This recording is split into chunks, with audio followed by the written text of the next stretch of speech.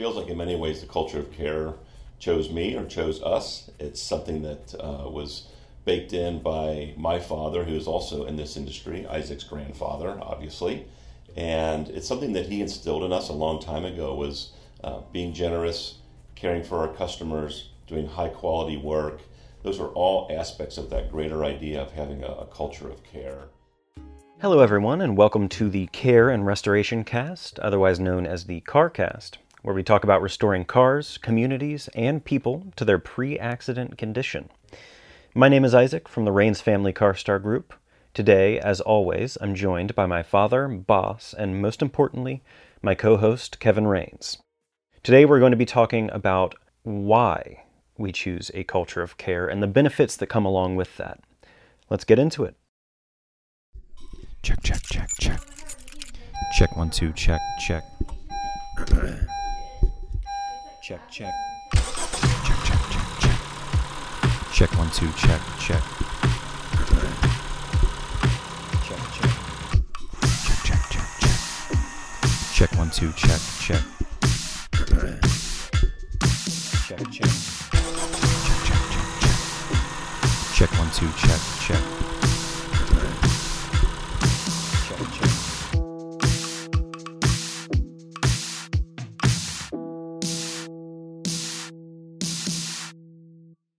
So for us, and I think for really any business, a culture is made up of the enacting of the values that have been put into the business, typically by the leaders or the founder or the constitution of the business or whatever. So when I started looking at like what are the core values that I wanted to be about, I really tried to narrow it down to one singular value of care, and then letting that value get expressed in several different, we'll call them quadrants. So when we talk about care, we talk about care for our customers, and then that kind of opens up the door for a couple more values in the sense of, well, how do we care for our customers? One is through empathy. So we have a very empathetic approach to listening to our customers, making sure they have an opportunity to tell their story and what's really important to them about getting their car repaired. So we train our estimators to be great empathetic listeners. Another thing of caring for customers is creating an effortless experience, which is another value that we have. We want to take all the friction out of the system. Do they need help setting up a rental? Do they need a ride somewhere? How are we going to update them? How do they like to be updated? Is it phone, text, email? So we try to create an experience for them that feels effortless from their perspective as much as possible. We know they've already been inconvenienced, so we want to take as much of that burden of effort onto ourselves so they can have an experience that feels mostly effortless. So that's an example of how care, our singular value, gets expressed into caring for customers. The other quadrants are caring for our coworkers, so creating opportunities for our team through training. Caring for the communities that we serve in. We want to be generous people, kind of lights, if you will, in the communities in which we serve. So there's communities, coworkers, cars, and craftsmanship. So we want to make sure that when we're repairing vehicles, we're doing that at a really high level of quality. Ultimately, our goal there is to restore cars in such a way that they are safe to put them back on the road. We constantly ask ourselves, would we put one of our loved ones in these cars?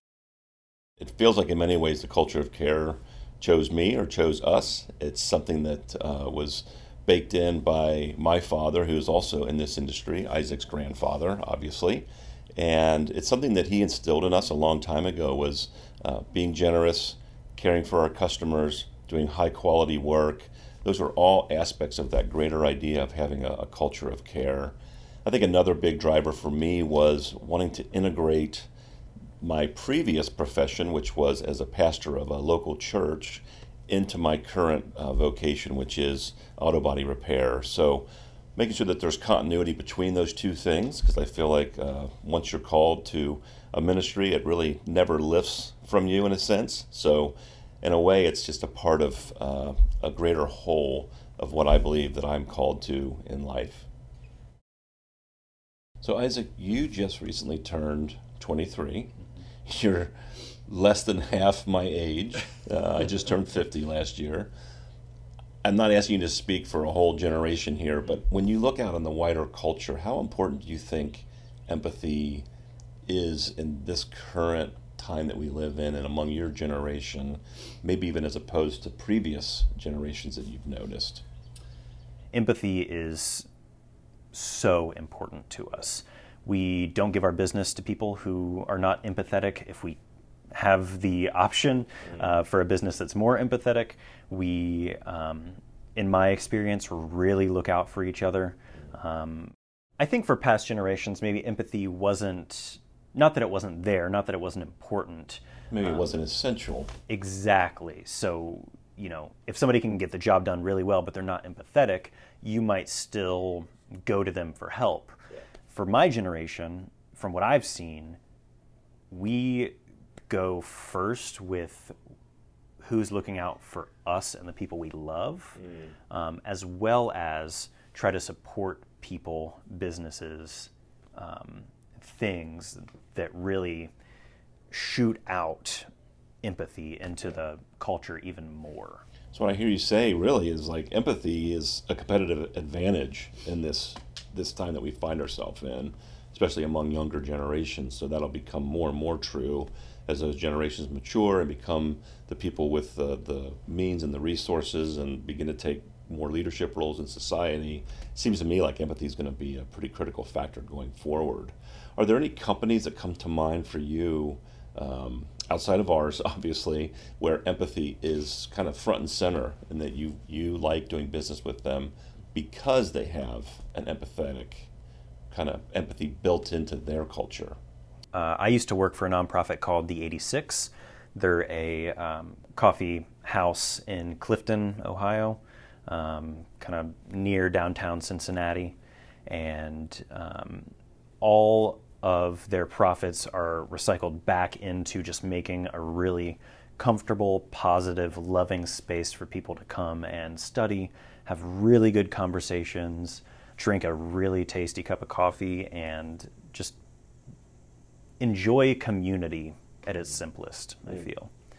Well, it's funny you reference nonprofits because I remember early on when I was just transitioning from ministry in the nonprofit world into the body shop world, and I had an employee who really got pretty upset with me at one point because we were being so generous to our customers and so open to the community around us and trying to be a serving presence. And he said, you have to remember that you're not running a soup kitchen here. This is a business. And at first that stung, and there's some truth in that like I have to be careful that I don't just run the business into the ground while trying to be uberly generous. So there was some truth in that. But at the same time, looking back on that, I kind of wear that as a little bit of a badge of honor because he was catching on to the fact that I wanted to run this business in a way that was very different from other businesses, other body shops that he had been associated with.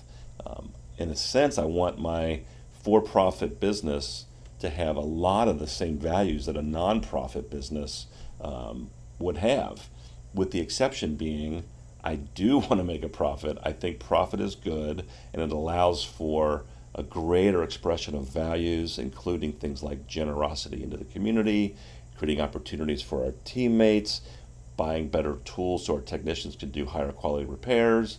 So I see profit actually as just an engine that fuels our culture and fuels those values as well. What's it generally like for a new employee coming into a culture like this, maybe not having experienced something like that before? I think, it takes people a little bit to get used to. I think a lot of people that we've hired from other places, we were able to get a lot of talent from other body shops locally who did not have a culture of care or who did not show a lot of empathy for their customers or their team members. So initially it can be a little bit jarring. It's kind of like they're maybe caught off guard and wondering when the other shoe's going to drop. Like, there's really no way you could be like this all the time. But the truth is, it's never been a gimmick for us. It's been just an authentic expression of who we are, and the other shoe really doesn't drop. It doesn't mean that we don't find times when we have to challenge our team members, which was another big learning for me, is that one of the most caring things we can do for our team members is to hold them to a very high standard. That can come across as really highly challenging at times. Being caring means having empathy while holding people to a very high standard for their daily behaviors, essentially. So at first, again, it can be a little bit jarring. People just aren't used to being dealt with in ways that are generous and open. One recent example was we had a team member come to us who was working 60, 70 hours a week, and her boss had literally never told her thank you. So when she came to work for us and was doing a good job, making the same money, working 40 hours a week, and then getting back to her family, getting back to having a normal life, and on top of that, we were expressing gratitude to her, she couldn't understand why we'd be thanking her for only working 40 hours a week.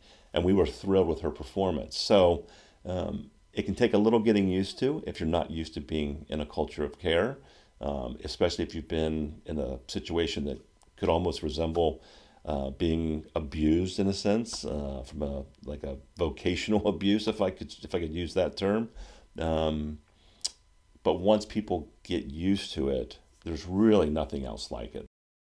Would you mind diving in a little bit to how you transitioned from being a pastor to running 4 body shops in Ohio and Kentucky? The short version is initially the church that I was pastoring was a small urban church full of very young artists. All that translated to we didn't have a lot of income coming in. We were generous where we could be, and I had a wonderful experience leading that church for many, many years. But as our family was growing, we decided that I needed to take on some work outside of the church. And for a while, I was what's called bivocational, and I was doing work in the auto body world as well as my ministry work at the same time. At a certain point, it became obvious I couldn't keep pace of doing both those things, and I made the very difficult decision to pursue auto body repair as a career choice from that point forward. So while I've had a lot of opportunities to kind of be in both of those worlds, and I still enjoy speaking at churches and being involved in my own local church and volunteering in different ways, really my focus over the last 15 years has been being an entrepreneur in the auto body industry. Do you feel like that gave you all the tools that you needed to craft this culture that you wanted to craft and implement into all of your businesses? Absolutely. It was a huge head start on the culture front, except for when we talk about caring for cars and the high quality craftsmanship and then getting reacclimated to an industry that I had not been in for, probably at least 15 years. So a lot of things had changed in the industry. A lot of the technology was updating on cars, as well as computerized estimating software.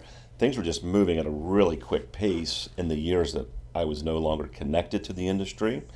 So getting back into that side of it, I had to really gain a greater understanding of what does it mean to do a high quality repair on these cars that are really very sophisticated. I feel like my techs were really happy to educate me, and they enjoyed being the expert because that's what they knew.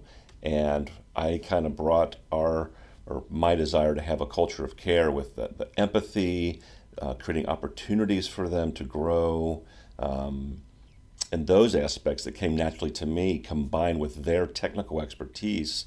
I think that's a lot of what led to our explosive growth over the first 10 years. And the level of training of my team has needed to take part in over the last 10 to 15 years has been enormous. And we've invested heavily in that as part of our commitment to caring for high quality repairs and craftsmanship in our industry.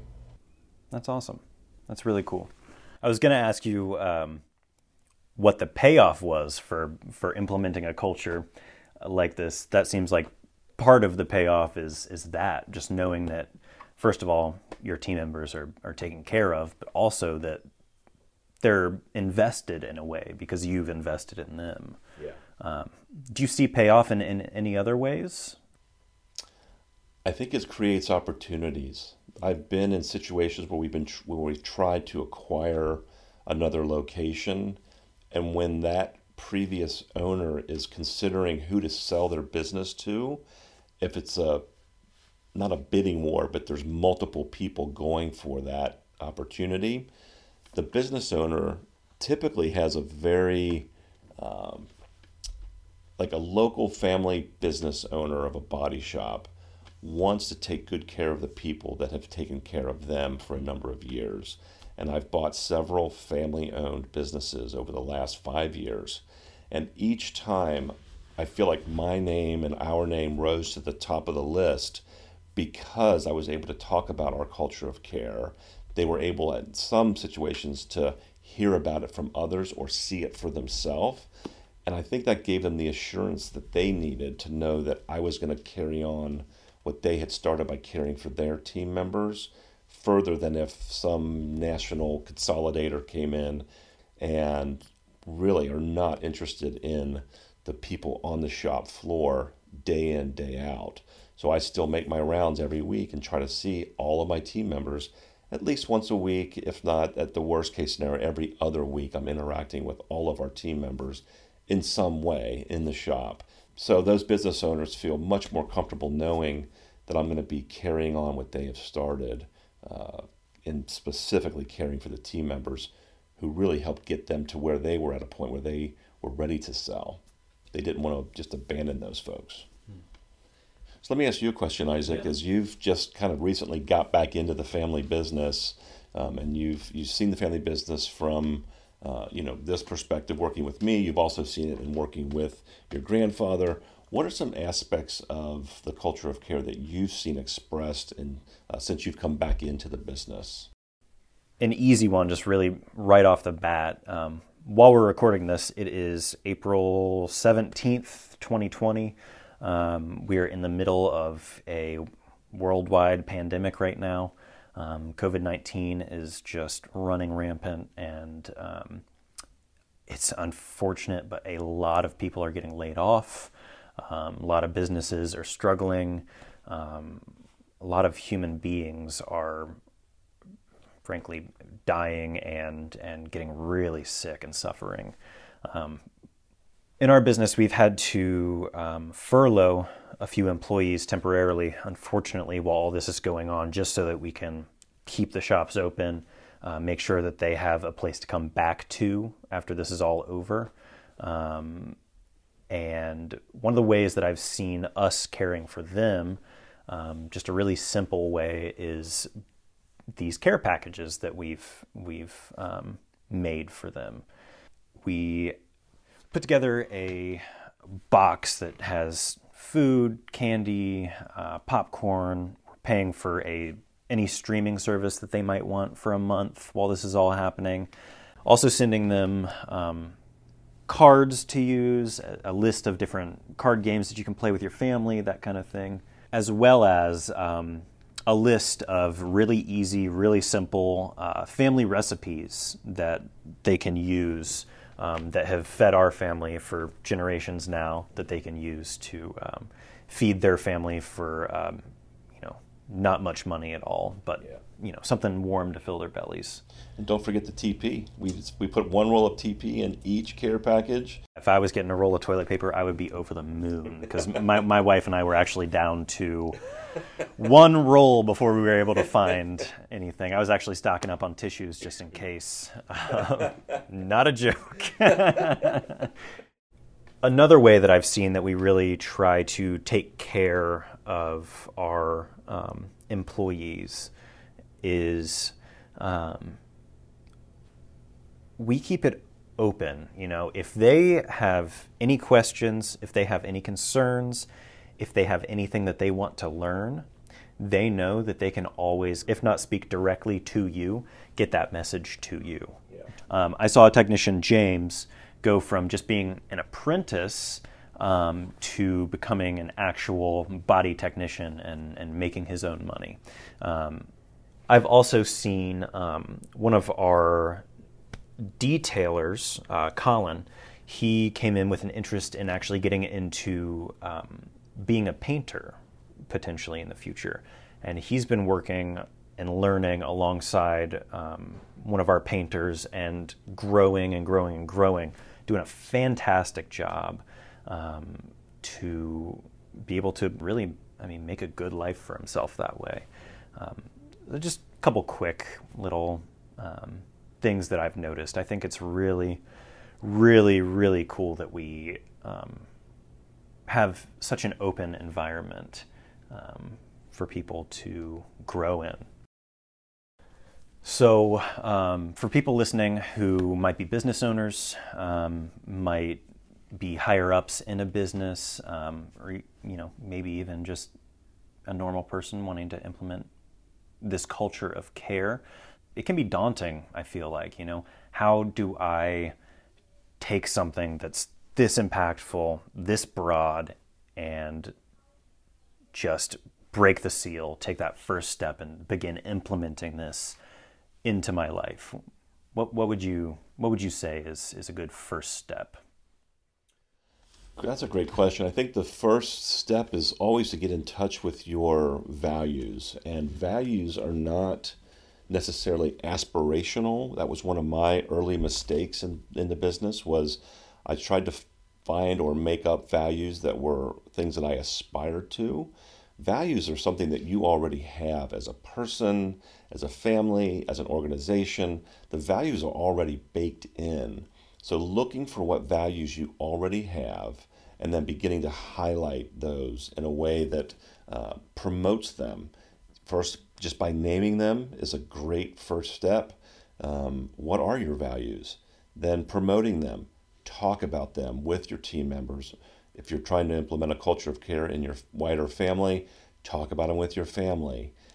So the idea of naming and promoting the values that you already have is, I think, the initial first step. Then as you craft kind of those values, you'll see that there's maybe some themes that develop, or even overarching theme, like happened for me, which became the care as the singular value that gets expressed in multiple ways. Maybe you'll notice when you talk about your values that there's a little bit of a theme that could develop there. In terms of implementing the actual culture of care in your own businesses, I think a great place to start for me was reading. I've done a lot of reading about emotional intelligence and how being a good leader is not just having a high IQ, it's also having a high EQ. So I would encourage anybody to check out the literature around emotional intelligence, the emotional quotient. There's all kinds of good articles and books around that topic. The last thing I'll say is, as you probably noticed, I am a big reader. I love to read, love to recommend resources. But anything by Brené Brown is just absolutely fantastic for any business leader, any person really. So I kind of turn that question back on you, Isaac. How would you answer that question for yourself? So, I'm not a business owner, but I think that, as a layperson in my daily life, even, the best way that I've found to take that first step is just to help someone, help anyone, any way that you can. It doesn't have to be extravagant. Just if you see someone that needs help, maybe a family member, maybe a friend, maybe a stranger on the street you don't know, maybe that person sitting in the bar next to you, talk to them, help them. If you have a couple bucks to give them a couple bucks. If you have a book they might benefit from, give them the book. There's no telling how much any small touch can benefit another person. It might be the difference between them having a great day and a terrible day. For little to no work on your part, it really is amazing how little it takes to start helping other people. I love the idea, and I love that kind of the idea of like the ripple effect that occurs if you help one person, then it kind of ripples out. I think that's true as individuals, families, businesses, even the wider culture that we live in. Like the ripple effects, you don't know where they're going to actually stop, or even if they will ever stop. Like our actions do have, in many ways, these eternal consequences. But that reminded me of one of my favorite quotes by Mother Teresa, who said that we can't all do great things, but we can do everything we do with great love. So I might shift that a little bit and say, we all can't do great things, but we can all do things with great care. We can be caring for our fellow human beings, whether that's our team members, our businesses, our customers, or the craft that we're pursuing. It can all be done with great care. Well, I can't think of a better place to end. So thank you all so much for listening. We really appreciate you taking the time to sit with us today. Really quick, you can follow us on Facebook at any of our 4 locations, CarStar Center City and Westchester in Ohio, as well as CarStar South Broadway and CarStar on Nicholasville in Kentucky. You can also reach us at carstarcares.com, as well as on Instagram at carstar_cares. If you have any thoughts, questions, comments, concerns, cries of anger, joyous revelations, or just want to say something nice about the show, reach out to me at Isaac, that's IZAAC, at carstarcares.com. Make sure that you mention CarCast in the subject line. Until next time, buckle up, drive safe, and don't try to fix that damage yourself. Check, check. Check 1 2 check check. Check. Check 1 2 check check. Check. Check 1 2 check check.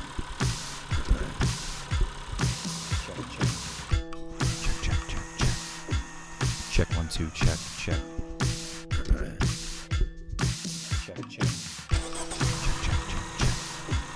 Check 1 2 check check.